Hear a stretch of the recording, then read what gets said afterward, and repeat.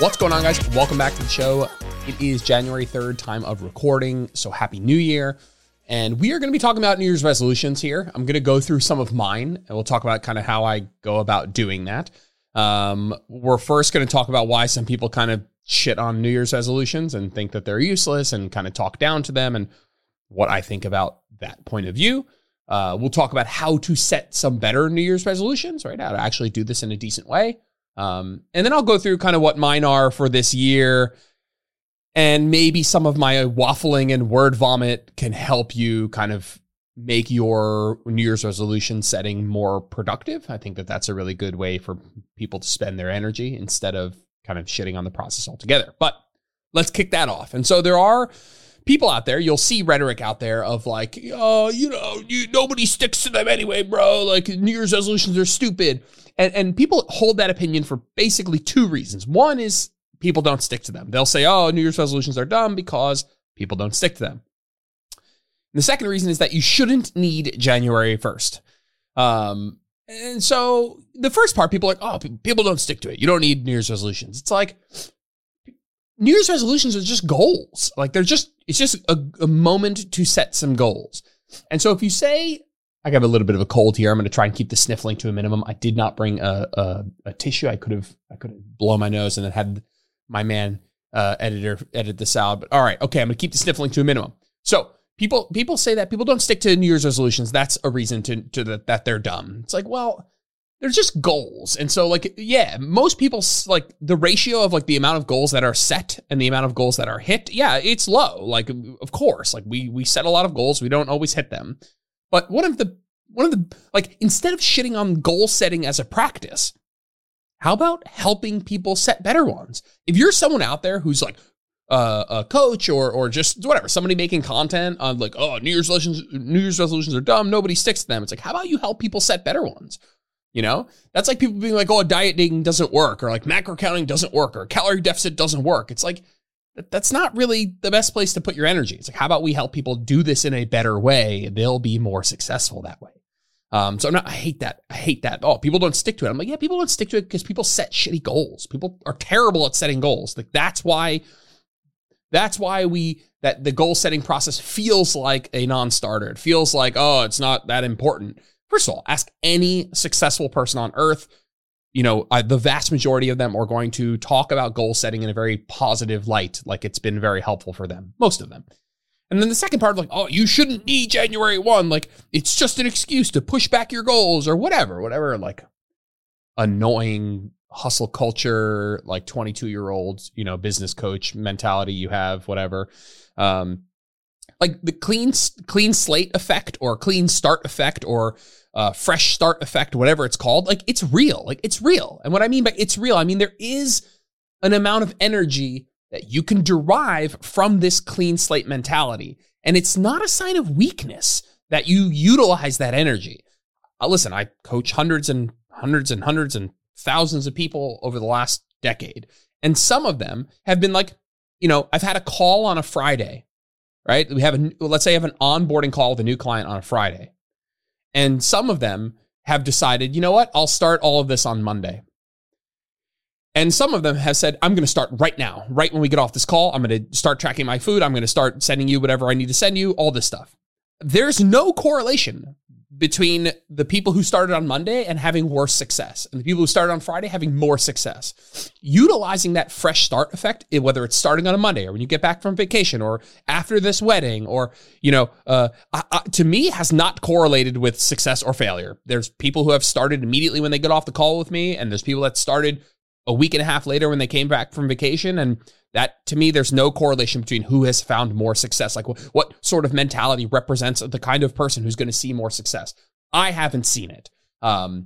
So here's my stance. I'll shut up and we'll get to how to set better goals. But goal setting can be such an awesome thing that it is an end that is justifiable by any means. And if the means is by channeling a new year, new me, January 1st, clean slate, fresh start energy, if that's the means, if that's what gets you to actually pull out a pen and paper, or whatever, laptop, keyboard, whatever, and actually sit down and do kind of some of the stuff we're going to talk about now, then that is an end justifiable by any means. If it took January 1st for you to get motivated to pull that pad of paper out and actually start thinking about, like, reflecting on your year, looking forward to this year, kind of assessing who you are as a person, looking at different aspects of your life, like, yeah, that's awesome. Like, and I don't care if that took you January 1st to do that. Someone's like, well, yeah, but you could have started December 16th and you would have had a head start on it. Yeah, that's true. That's true. Totally. And if that feels right, if you're the kind of person who's like, yeah, logically, it doesn't make sense for me to wait another month. Why can't I just start on December 1st? Yeah, hell yeah, you should absolutely do it. It is factual that if you start on December 1st, you will have a 30-day head start. So starting sooner is better, totally. But if you are in a position where you can channel that, new year, new me, clean slate, fresh start energy, and it helps give you that push to get started on something that ultimately ends up being a positive experience in your life, it's just a great idea. I can't stand people who shit on it. People who do that, I think you would have a better effect on the world by helping people set better goals and how to do that in a way that actually will lead to something productive. Cool. So how to set some better goals. There's so many things out there, and I read a bunch of articles trying to pull some stuff that I really liked that I found, the funny part is I first wrote out my resolutions. I thought that was the only thing I was going to do in this podcast. And I was like, don't be an idiot. Like, of course, like, you should be helping people set better resolutions. So I wrote mine out, and then I read some of these articles and I was like, oh, that's interesting. Like, and so I went back through mine and I was like, oh, did I do any of that? So we'll talk about that in a second. But the first one I really liked, I pulled like 7 different pieces of advice here. We'll kind of go through them. I won't take too long. Is align, challenge, and skill. And there's a really cool graphic that comes with this piece of advice called align, challenge, and skill. Not align like a line, align like ALIGN. Like align your the how challenging the goal is with how skillful you are in that thing. And it kind of reminds me of something I would say, which is like find the right balance between ambitious and attainable, right? You want to find that nice balance between, and so align, challenge, and skill is essentially like, if you're not very skillful in something, don't pick something super challenging, right? Find that right balance of where you're at with something. And so for me, I'll give an example. One of mine will be to, speak only Dutch with my dad. And that to me is really a nice match because that's kind of meets me right where I'm at. It's challenging for me because that's going to be challenging. I will want to facilitate faster conversation, which I can probably do in English, but I truthfully can probably do it in Dutch. And so I should, that's something I want to get better at in the new year. And so you want to find that right balance of how ambitious your goal is, how challenging it is for where you are with that thing right now. And so if you're like, okay, I want to lose weight or I want to get started in the gym, don't be, if you've never stepped foot in the gym, don't be like, I want to deadlift 4 times my body weight this year. It's like, well, let's align how challenging the goal is with how skillful you are in that thing right now. The second is scaffold towards bigger goals. I think that this is something we all kind of can nod along with. And this is something I had to do multiple times with my goals. Scaffold towards bigger goals. So if you're sitting down for some New Year's resolutions and you write something and it's a really big goal, you want to build the scaffolding underneath it. And so ask yourself some questions, start to build some process goals underneath it, some stuff that you can actually do on a monthly, weekly, daily basis to actually get that thing done. I think a lot of people can nod along with that. I'm not a big goal setter. I don't think or dream big. That's not like, I've never been like, I want to have 10,000 people in my group, and 1 million followers on social media and make $1 million a year. Like, I've never been someone who like gets off on this like crazy big goal setting. And maybe that's to my detriment in some way, like business wise, potentially. I'm not sure. It just never feels right. But even the goals that I did set for myself, I had to kind of check myself and I'm like, okay, but like, what are you going to do about that? How are you actually going to do that? And then how are you going to do that? And then how are you going to do that? And so we'll kind of get to how that plays out. The next was just reading a meta-analysis about goal setting, which essentially said that process goals do the best. Process goals do better than performance goals. And performance goals do better than outcome goals. Essentially saying, instead of saying, I want to make $1 million, that would be an outcome goal. And then the performance goal would be like, I want to sell 50 cars. And then the process goal would be like, I want to improve my sales communication, whatever. I want to go to a class once a week to work on that, right? That would be that process goal, like exactly how you're going to do that. And actually that working backwards in that way can be quite helpful. And that kind of goes back to scaffolding towards bigger goals. There were, I have a goal of how many group members I want to have it by the end of the year. But then it's like, okay, well, how do you do that, right? What else do you need to make that happen? And then what else do you need to make that happen? And then what do you need to be doing on a daily, weekly basis to make that happen? That's the actual goal you should be focusing on most. Next was make your goal authentic. And so I'll tell you now that when I was making my resolutions and I had to go back through them, I asked myself 2 questions. The first was, why do you care? The second was, what are you actually going to do to make that happen? And the why do you care part actually really mattered to me. The answers to that question really made this a deeper process. Because as you'll see, there were some moments where like I was like, yeah, but why do I care about that? Because you make your goal authentic. Like what I take home from that is make your goals actually matter to you, not something that you feel has been projected upon you.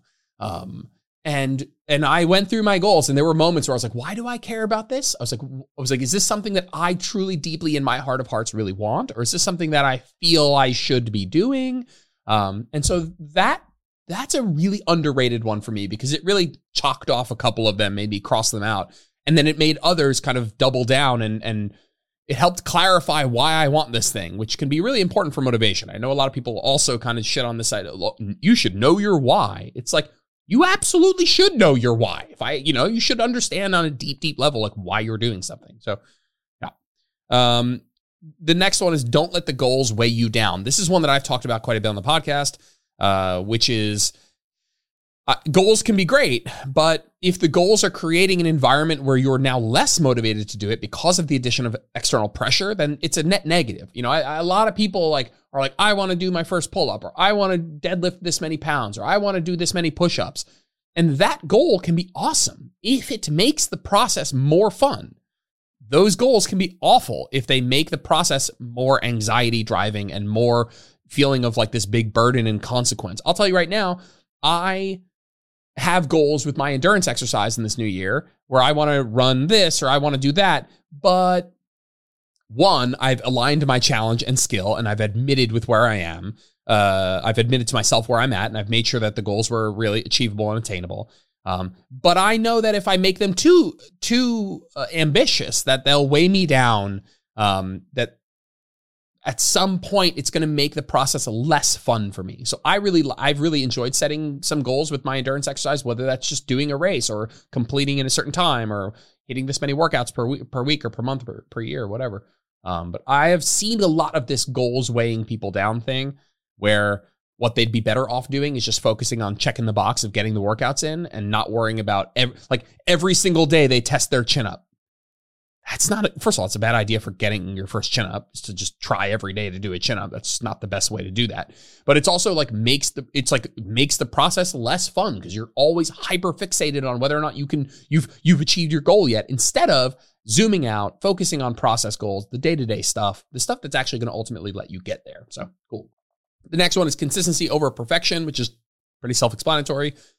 Make your goal something that doesn't require perfection, that you acknowledge, doing this consistently over time is probably what's going to lead to the most fruitful outcome instead of, needing to hit something every single time or it's a failure. And the last one is ask yourself, I guess this was a bridge into the next one, was like, ask yourself, what does that mean? Why do you care? How do you get that?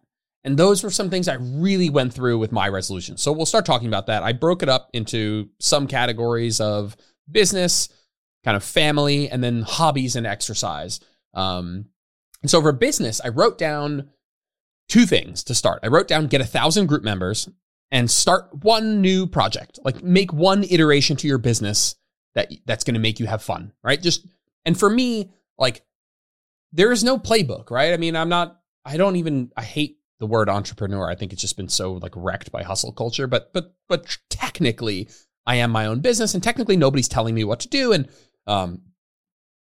this ability to stay both doing things I enjoy and remain at the top of my field. Wow, that's a conceited statement, but I just mean remain in a place that I'm happy with, whatever. It requires, the initiative to take a step back and say, hey, what am I doing? And what am I going to be doing in the next 2 years? And how can I iterate? And how can I stay enjoying what I'm doing? And how can I update my processes? And how can I go with the times? It's something that people are doing now that's all the rage that people want. Like, can I get a bite of that, And so where was I going with that? Starting one new project. So, over the years, I've iterated, right? At first, it was a lot of one-on-one coaching, and I used to do it in a different way. And then I changed the way I did it. And then I took on less clients and focused more on social media. And then I started the group, and then I started a second group. And then we went to 3 days a week training, with the training option. Like, something just needs to keep evolving. And I know that I have to make that happen. Right. So those were my 2 goals: 1,000 group members and start one new project or iteration of what I'm doing that's geared towards continuing to really enjoy what I'm doing, not necessarily geared towards making a certain amount of money or anything. And then I kind of looked at those 2 goals and I was like, why do you care? What does that mean? And how do you actually get that? And so for the 1,000 group members, why do I really care about that? Like, do I need more money? Like, am I at a position where I'm feeling like financially where I need to make more money? And that, I got to tell you, that wasn't really where I was motivated from. I think it was, I wrote it down. So what really is motivating me is figuring out what my long-term work-life balance is going to be when the baby gets here and when I want to be a dad and when I want to be present. And I think that's where I think I see the group as, first of all, I love my one-on-one clients. I will never stop one-on-one coaching. I love the intimacy and the depth that we can go to in one-on-one coaching. And that's actually, ironically, what one of my new projects will be. We'll talk about that in a second. But I know that maybe shifting just a little bit of where I spend my time to the group, just a little bit more, maybe taking on less one-on-one clients in the future, just having a smaller roster so I can free up time for my group, I think will ultimately give me a work-life balance that lets me be really, really present for my daughter, any future children, whatever, and lets me be dad and lets me be around and lets me, have that work-life balance that lets me be present in the way I want to. And so that was really, I was like, why do you care about growing the group so much? Is it egotistical? Is it financial? And I'd be lying if it wasn't part egotistical. Like, if I didn't get some dopamine from growing for growing's sake. I do. I think we all do. Progress is a dopamine giving thing. That was not articulate, but you guys get the point. And so, okay, so how 1,000 group members, how am I doing that? The big thing for me is twofold. One is grow my social media, and 2 is email marketing. So so now we have 1,000 group members, and underneath that we have email marketing and social. Grow my email, use email marketing more, and grow my social media. Okay, great. What about that? How do I make those happen? Right? I needed to continue to go deeper. And so for email marketing, it's stay consistent with my newsletter. Always post a little drip campaign when my new cycle of programming starts. And do one giveaway every 6 weeks to grow my email list. I did the programming cheat sheet. I did the top 10 glute exercises, and those have really helped me grow my email list. And I know some people don't love email marketing. Personally, I don't love doing email marketing. And so what's happened is I've started to do it in a way that I actually enjoy. I love the newsletter. I haven't done it this week. We've been super busy with just holidays and stuff, but I will get back to it this Monday. And so I've really enjoyed doing it. I love the giveaways. I think they're super valuable. Some people don't love the idea of like, you got to comment on my post. It's like, well, I'm giving you something super valuable. Like, all it costs you is a comment. Like, it's like, I'm giving you something really good. So as long as I make those giveaways really high quality and I make my newsletter valuable, then I do this email marketing thing in a way that feels really good to me. That feels right. That feels valuable. It feels like a fair trade. I get your email. You get a bunch of actually valuable stuff from me. And then the second one was grow my social media. And I wrote down 3 things. Number 1 is Focus on quality over quantity. Stop stressing over posting every day if your posts aren't good. And that doesn't mean that you have to have such a high threshold for your posts that everything has to be perfect. That's not what I mean. What I do mean is that, like, if I'm having a really busy day and I haven't had time to really make a pretty decent piece of content, that I don't need to stress, that I just need to sit down for 10 minutes and write out some shit. In those moments, maybe something like reposting something old, or a quick witty tweet or something will be good. But don't worry about spending hours on a video. Last year, it's funny, the last couple of years, it's been quantity over quality. But Instagram sucks these days, and organic reach is awful, and nobody sees my posts, and it's more competitive than ever. And these are all facts. I make a post that 10,000 people see, and like 100 non-followers see it, and I gain 1 follower. So I don't want to turn this into a social media event sesh, because my last point is, don't give up even when shit gets hard. You need social media. I need social media. And so I can piss and moan and cry about how bad Instagram is, or I can say I can do 2 productive things. One is quality over quantity. Don't worry about spending hours on a post to make it better. And even if it doesn't do well, you got to stick with that this year. Hey, you guys have seen my video quality has gone up. The editing has gone up. I've taken YouTube lessons. I've hired some help with this. And then the other one was hiring help to help me stay organized and strategize. And I have hired my friend Rico. If you don't follow Rico, he's just an awesome social media person, social media coach. This is what he does for work, helps people with social media. Shout out to Rico, been super helpful, helping me like just make posts in a way that I can make sure that they're valuable, but also play the game a little bit, to be fair. And it's just been a good experience so far. And so my 3 for that was quality over quantity, hire some help, don't give up even when shit gets hard. And so those would be my social media ones. And then the second thing for business was start one new project or iteration. And for me, that's going to be some hybrid coaching. And when you give something a name, it always cringes me out a little bit, because it always makes something sound super fancy that isn't fancy. What I just mean is take on one-on-one clients in the new year that are passionate about running and lifting together, and doing that not in a super neurotic way. I'm not saying you have to be some like triathlete or some shit. Just somebody who's like, hey, I'd like to do both of these in my life, and I'd like to take them both a tiny bit more seriously, such that I'm going to hire a coach who wants to do this. So taking on clients who want to run and lift together and who want to learn about that, how to do it, how to get better at both of them simultaneously, all that stuff. For the last 6 to 8 months, I've been a mentor of one of the greats in this field, Alex Viada, and it's just been super duper fun to learn from him.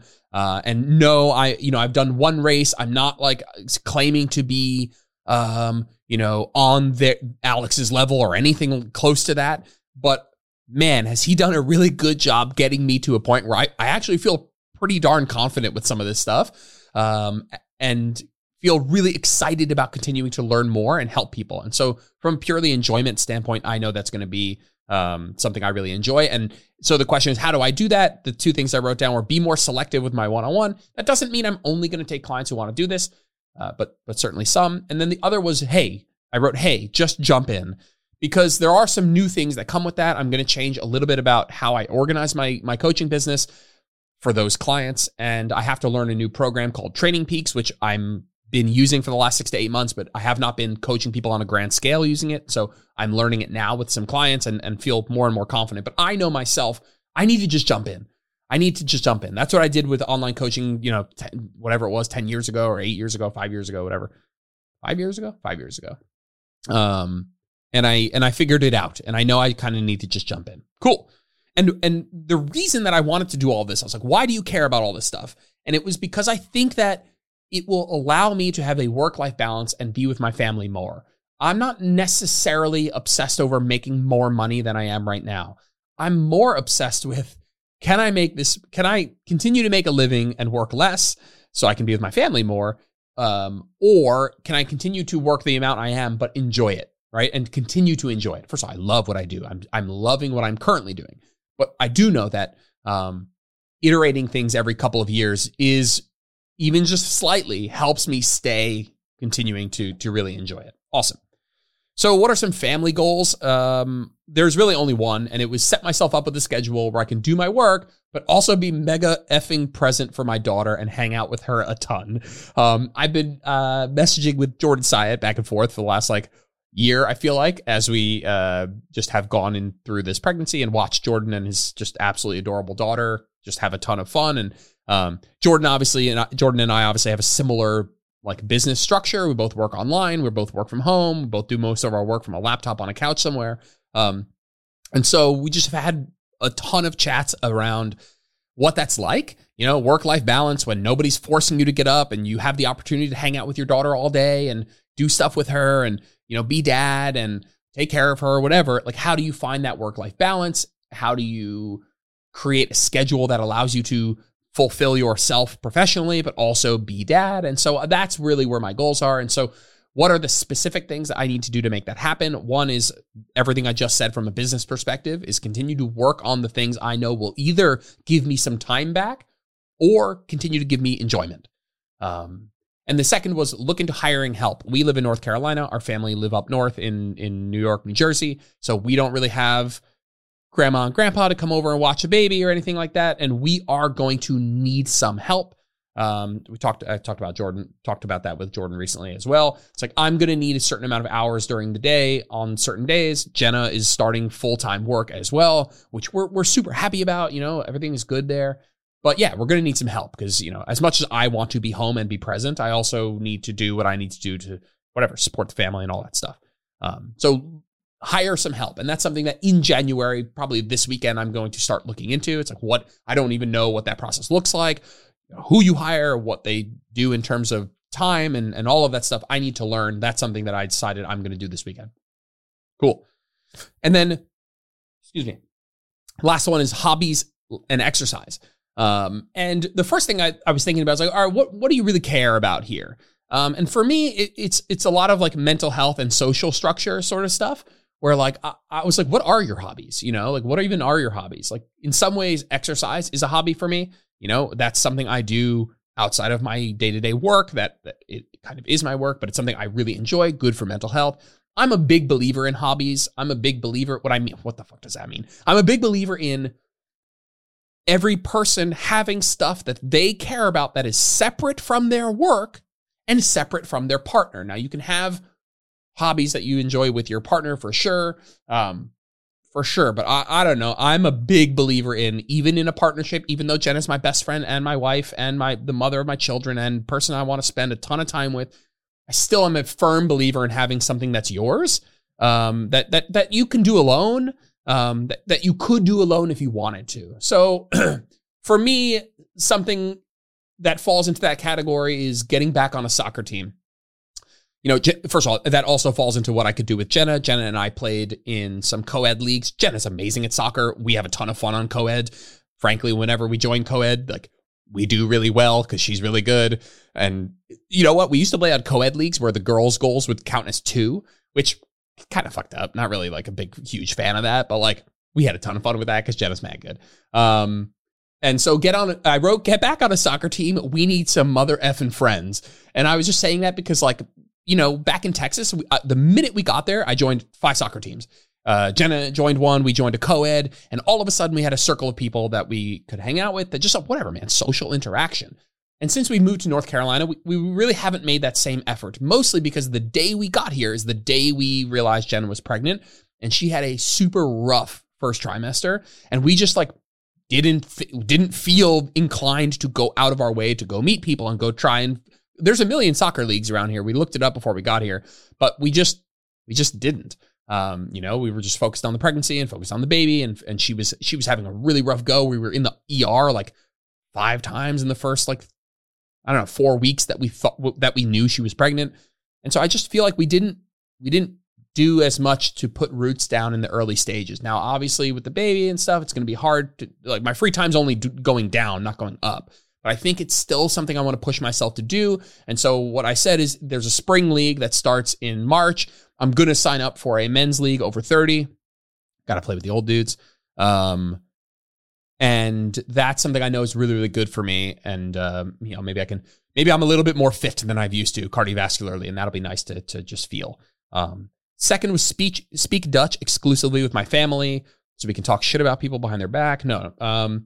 But that is, I got to tell you, I said to Jenna, I was like, Jenna, you really, I'd pay any amount of money for you to know Dutch, because there's just so many opportunities. Like, me and Jenna have such have that thing where, like, if we're in public, there's just like so much we want to say to each other. And I was like, if you speak, like, no one speaks Dutch. It's like, you can't really do that with like Spanish or something. Cause like, people know enough Spanish just in America that you can't really say anything, but like, if you know Dutch or like some other like obscure language that really nobody speaks, it's a huge benefit. And my mom learned Dutch. My mom's not from the Netherlands, but they lived there for like 10 years together. And my mom learned Dutch. And so that was always just funny, like, as a family, just whatever. It's nice to have your own thing, I guess, whatever. So what are my goals for, like, how do I make that happen? Keep taking my weekly lessons. I've been taking weekly tutors with a company called Preply. I love it. Absolutely love it. Shout out to my man, Casper. My tutor, great tutor, super fun. And then the second thing was, again, speak exclusively with my family. And then I've always talked about booking a trip with my dad and brother, just like a little boys trip to a Dutch speaking country, whether that's, going to like Curacao or going to the Netherlands and seeing, my aunt and some of my dad's friends. That seems more likely. But, even if we went to like Curacao and just enjoyed a more tropical Dutch speaking place as well, I'd probably rather go to the Netherlands and do a little Euro tripping. But doing that has always been something I was like, oh, if I do that, would that motivate me to really be able to speak Dutch? And the thing about Dutch people is, the minute they know that you're they speak such good English there, that the minute they hear that you're not like a native speaker, and my accent is solid for Dutch. My accent is solid. I grew up hearing it. I grew up speaking it, not fluently, but enough that like I can speak it in a way that you don't immediately know I'm not a native speaker. But the minute you like slip up and you're like, you say something just maybe slightly incorrectly, they switch to English because they want to be respectful. They're like, oh, you don't really speak Dutch. Let's speak English. And so my dad was like, you're going to have to be pretty good to fool people long enough to like really practice your Dutch. And so that is always just something in the back of my mind. That would be fun. And then from an exercise perspective, the only goals, I don't really have any goals, because once the baby gets here, my goal is to put everything on maintenance and just train, probably twice a week with weights and twice a week with cardio whenever I can fit it in. And that's even a bar that if it has to get lower to make room for dad life, I'm okay with that. I don't care. I'm not going to care about anything. Yeah, I'm going to care about my mental health and my physical health for sure. But for a short-ish while in the scheme of things, I don't mind turning those knobs down a little. Excuse me. Yeah, so my goals are, I'm going to do a 5K in the end of March. And the reason is that I did this half marathon and it was really cool, but I want to do a shorter race because I want to learn more about what changes when you take somebody who can run a 5K, but they want to run faster, right? I learned a lot about how to take somebody who's never run a half marathon and get them to be able to run a half marathon, because that was me. And so I learned the most about that exact process. And I've learned about, running marathon and programming for ultras and programming for 5Ks and a mile run, but like I've never done that. And so I will learn better by doing it. So I'm going to run a 5K and then I'm going to put everything on maintenance. But I will keep an eye out. I will keep an eye out on what's next, because I do have the racing bug. I don't love doing cardio at all. I don't like it at all. But I really have enjoyed sucking a little bit less.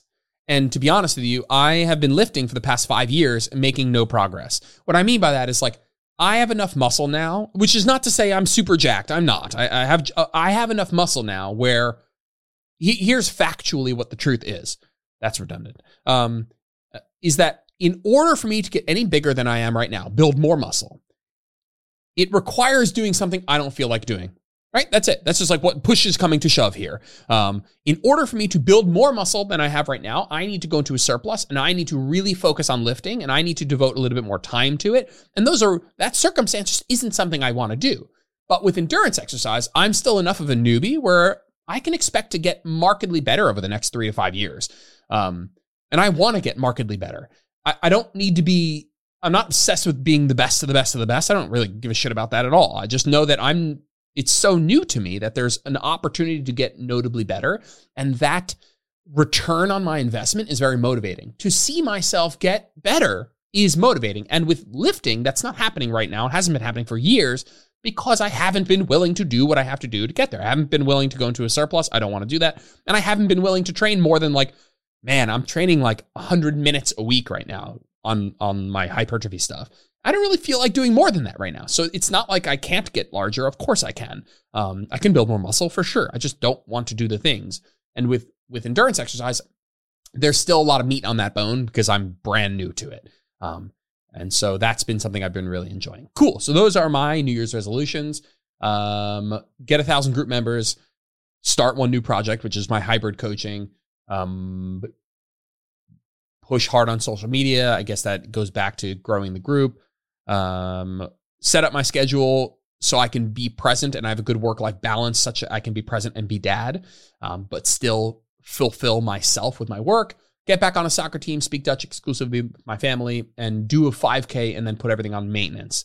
Those are my New Year's resolutions. And to be honest with you, I really feel good about those resolutions. I really feel like they meet a lot of the criteria just based on process goals, scaffolding big goals, aligning challenge and skill, making sure they're authentic and they mean something to you. And I really tried to sit with that last one of what really means something to me? Because going from right now, there's 760 people in the group, and getting 1,000 people, that number doesn't mean anything to me. I want really people to think about the authenticity part of this all. That number doesn't mean anything to me. I don't care about that number. But it represents something I do want, which is maybe the potential to open up some time in my life to be dad, right? And maybe that route of growing the group will afford me some time back elsewhere that I can spend on something else that I really like. And so going through your list and being why do I really care about this? What's really important about this? Okay, cool. All right. Yeah, that does really matter. Okay, let me work backwards, build some scaffolding, build some process goals. So, all right, I'll stop. I'll get off the wagon here. You guys get the point. Cool. I'm interested in what you guys have. I talk about this with some clients. I think that if you're going to set New Year's resolutions, if you're going to do it, take it seriously. Don't make it a throwaway thing. And if you look at your goals, call yourself on your bullshit. Is this some bullshit goal? I looked at the 1,000 group members. I'm is that a bullshit goal? Do you actually care about that? And if you do, why do you care? And how are you going to get that? And so I would do that because I would hate to see people just kind of use this as a throwaway, right? I don't want it to be a throwaway thing. You can set resolutions that can be helpful. For sure. I guess now that I'm on the end of this podcast kind of waffling around, there are probably some personal ones as far as who I am as a person. And if I'm talking off the top of my head here, it would be to continue to going to therapy. I went to therapy every single week in 2023, and God, was it helpful. Incredibly helpful. Just can't speak highly enough of being somebody who used to think therapy was bullshit and then going to therapy for I've been going to therapy for the last 2 years, maybe. Yeah. Since we moved to Texas, I've been going to therapy every week. So 2 years, every single week. It's been unbelievable for my mental health. Unbelievable. Continuing. Yeah. There's some other ones. Jenna has been a good influence on me on giving back to charity. And during the Christmas times, that's Jenna's, man, she's such a good person. She's such a better person than me. It's not even funny. Jenna's it's the holiday season, and Jenna will come up with 5 different ways for us to really give back to people in need, and come to me with a proposal of hey, here's what I think we should do. Here are some good things that we can. And I'm yeah, I just wouldn't have the initiative to go and figure all this out. And so she's good peeps. So continuing to do that. And yeah, we're not going to go through the whole therapy session here of who I am as a person. But I think that might be worthwhile. But I'll probably save that for a therapy sesh here. But yeah, there are certainly some things that are coming to mind now as to who I want to be as a person and how I can improve on that. But yeah, not for today. All right. I will see you guys in the next episode. See you. Thanks for tuning in to this episode of Where Optimal Meets Practical. If you liked the episode, it would mean the world to me if you posted a screenshot to your social media or left a 5-star review on iTunes. That stuff really helps. If you ever want to get in touch with me, just shoot me a DM on Instagram @JordanLipsFitness. I'm always around to chat. Thanks, guys. Have a good one.